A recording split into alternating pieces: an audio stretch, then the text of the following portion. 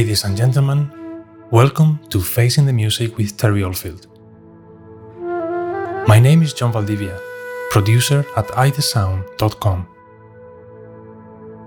Throughout these episodes, we shall traverse the depths of humanity, music and consciousness, painting a portrait of the life, art and philosophy of Terry Oldfield, a renowned musician with over 80 film and television productions, 3 million albums sold, as well as a BAFTA and 2 Emmy Awards nominations.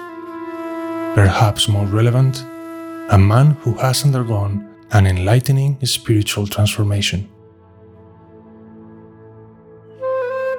This series, curated from candid conversations had during the years 2022 and 2023, will introduce a return to the mystery and wonder of existence, as well as our necessity to confront ourselves. We shall also feature selected pieces from Terry's extensive musical anthology. In this first episode, Terry introduces himself and sheds light on the liberating act of living without plans and certainties, especially the certainty about who and what we are. On behalf of Terry and myself, we hope this material provides a source of encouragement, peace, and inspiration for your lives. We invite you to share these discussions with your loved ones and express our deepest gratitude for lending us your time and attention. Welcome to Facing the Music.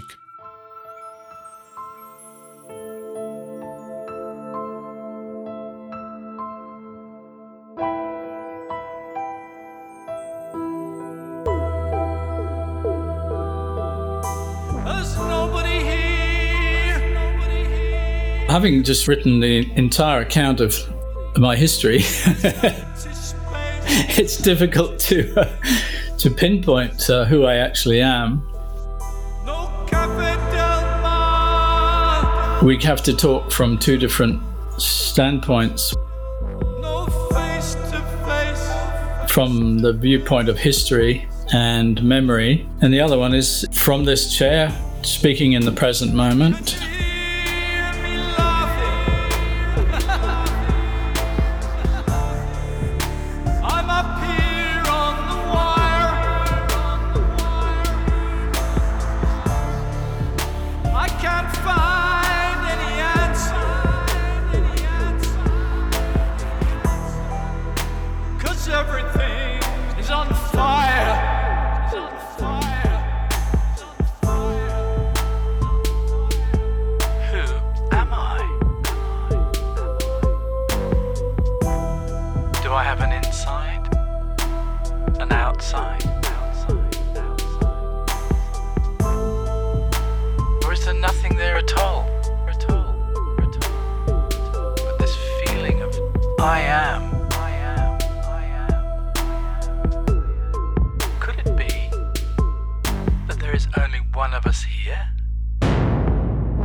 I have to say that I don't really know who I am in terms of description.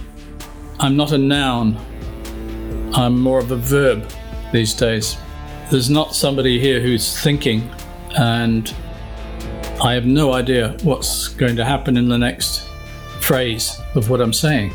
Like being with the flute, on stage, and you don't know what notes you're going to play, and yet you trust that somehow it will be played through here. As far as who is in here, there's nobody in here. It's the same one that's in there.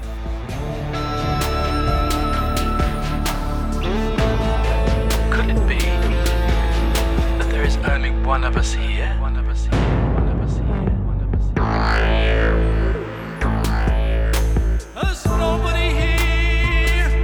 Living in the mystery like that, it makes it very, very different way of living. I feel that each day is more like a lifetime. I wake up in the morning. I have no idea what I'm doing normally. If I do have plans, they are incredibly flexible. which means that I can change direction and it doesn't bother me.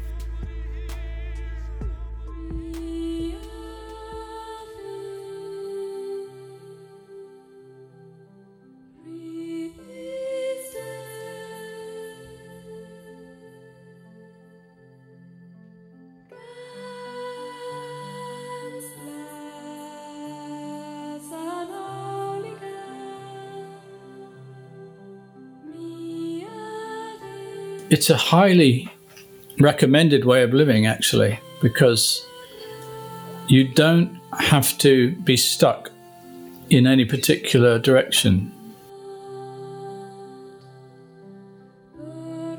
I know for a fact that I was born with a built-in aversion to getting a steady job, doing all that sort of stuff, because every time I tried to do it, or somebody tried to make me do it, I felt like I was having a panic attack almost.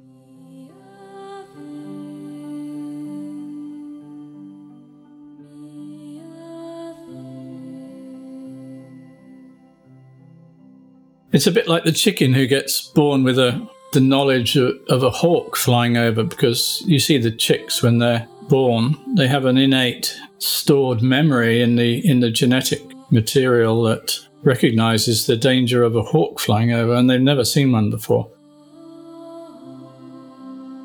Even a dog that's never seen a sheep, as soon as it sees the sheep, if it's a sheepdog, it will start herding the sheep, and things like that, when related to human beings, make a kind of case for continuity in the sense of patterns repeating.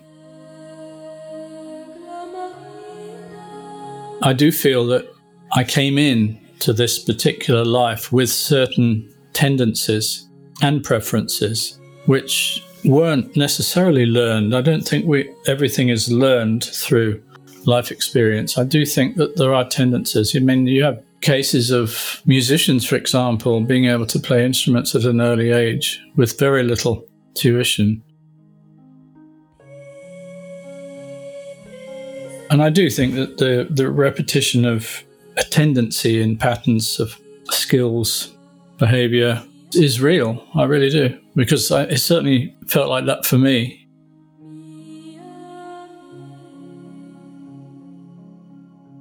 I think it was Rupert Spira who described it as whirlpools in a stream. The stream is the whole, and the little whirlpools are the people, or whatever you like to call them. And as the whirlpool fades or dies, it's reabsorbed, but the influence of that whirlpool still remains in the stream, and so it gets reformulated. You could call that reincarnation, but there's no continuity in terms of a fictitious character, because the ego is an idea. Complete fabrication of history. There is no ego. There's no thing. There's no thing here. There's a beingness. There's nobody acting, but there is plenty of acting going on, but no separate entity in here who's doing the acting.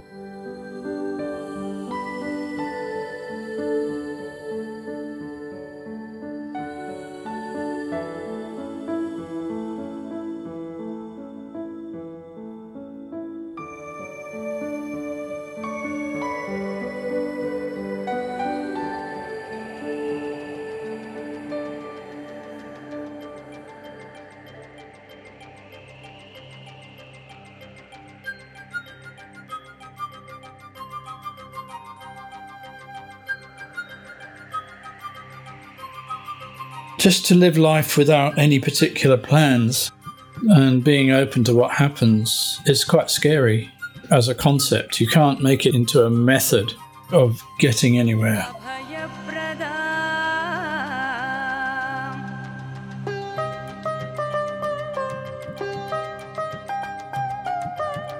The whole thing about not having plans is that you don't know what's going to happen, and you are living in a place of uncertainty and insecurity.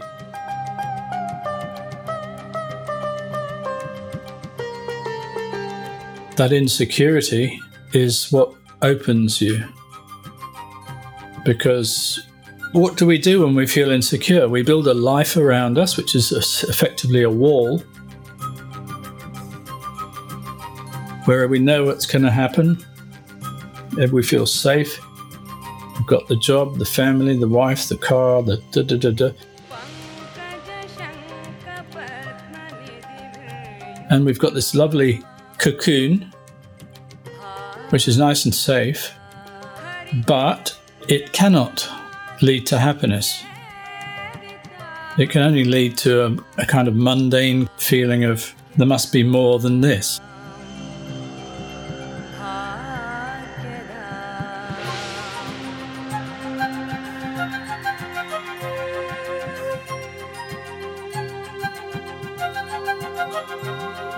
Alan Watts wrote a book called The Wisdom of Insecurity. And that was, for me, a really powerful read. I just remember feeling in tune with that. This is what I feel. I feel insecure. And is it okay? Is it okay to feel insecure? Do I have to know? This is a really powerful question. Do I need to know?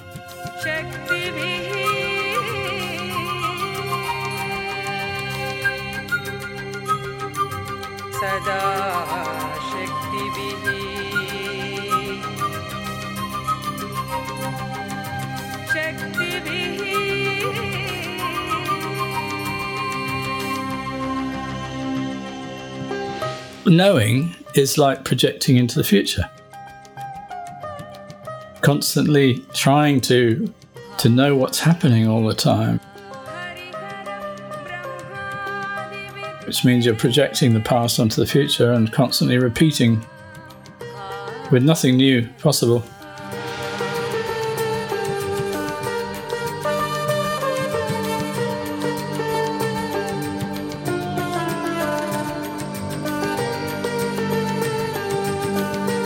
When you're in the midst of it all, it's very different, because looking back on that now, I was really insecure, which I don't feel insecure now, but I can relate to it because I can see how that was a launching pad for new things to happen. I wasn't building the security around me, with the pension schemes and the superannuation and all that sort of stuff. I've never done any of that, by the way.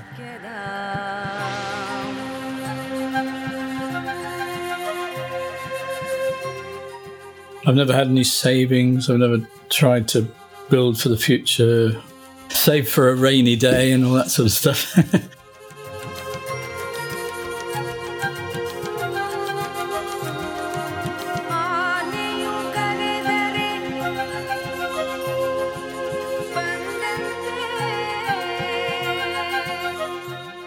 I have to say, I have not ever had to struggle in terms of earning a living, apart from till I was 30.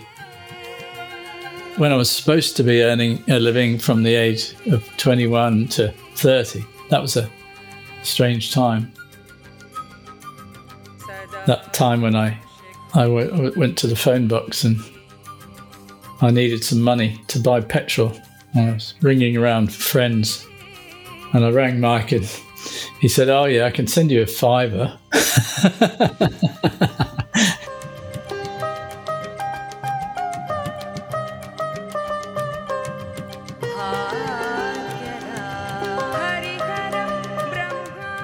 The best things happened to me when I was not supported. That's the best thing, in terms of material things.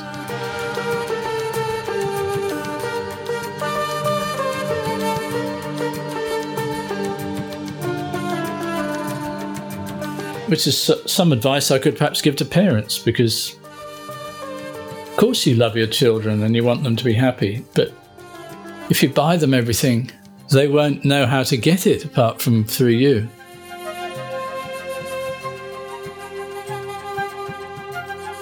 They need to move on, leave home, go travelling or something, or do something on their own to get out into the world. It's like the prodigal son, that goes out into the world.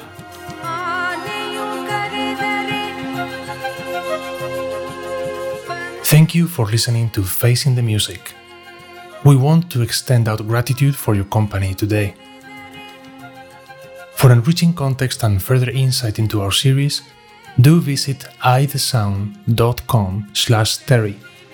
We have provided all the pertinent information in the description. For those interested in delving deeper into Terry's compelling journey, his biography, Only Now, is readily available on all major online bookstores.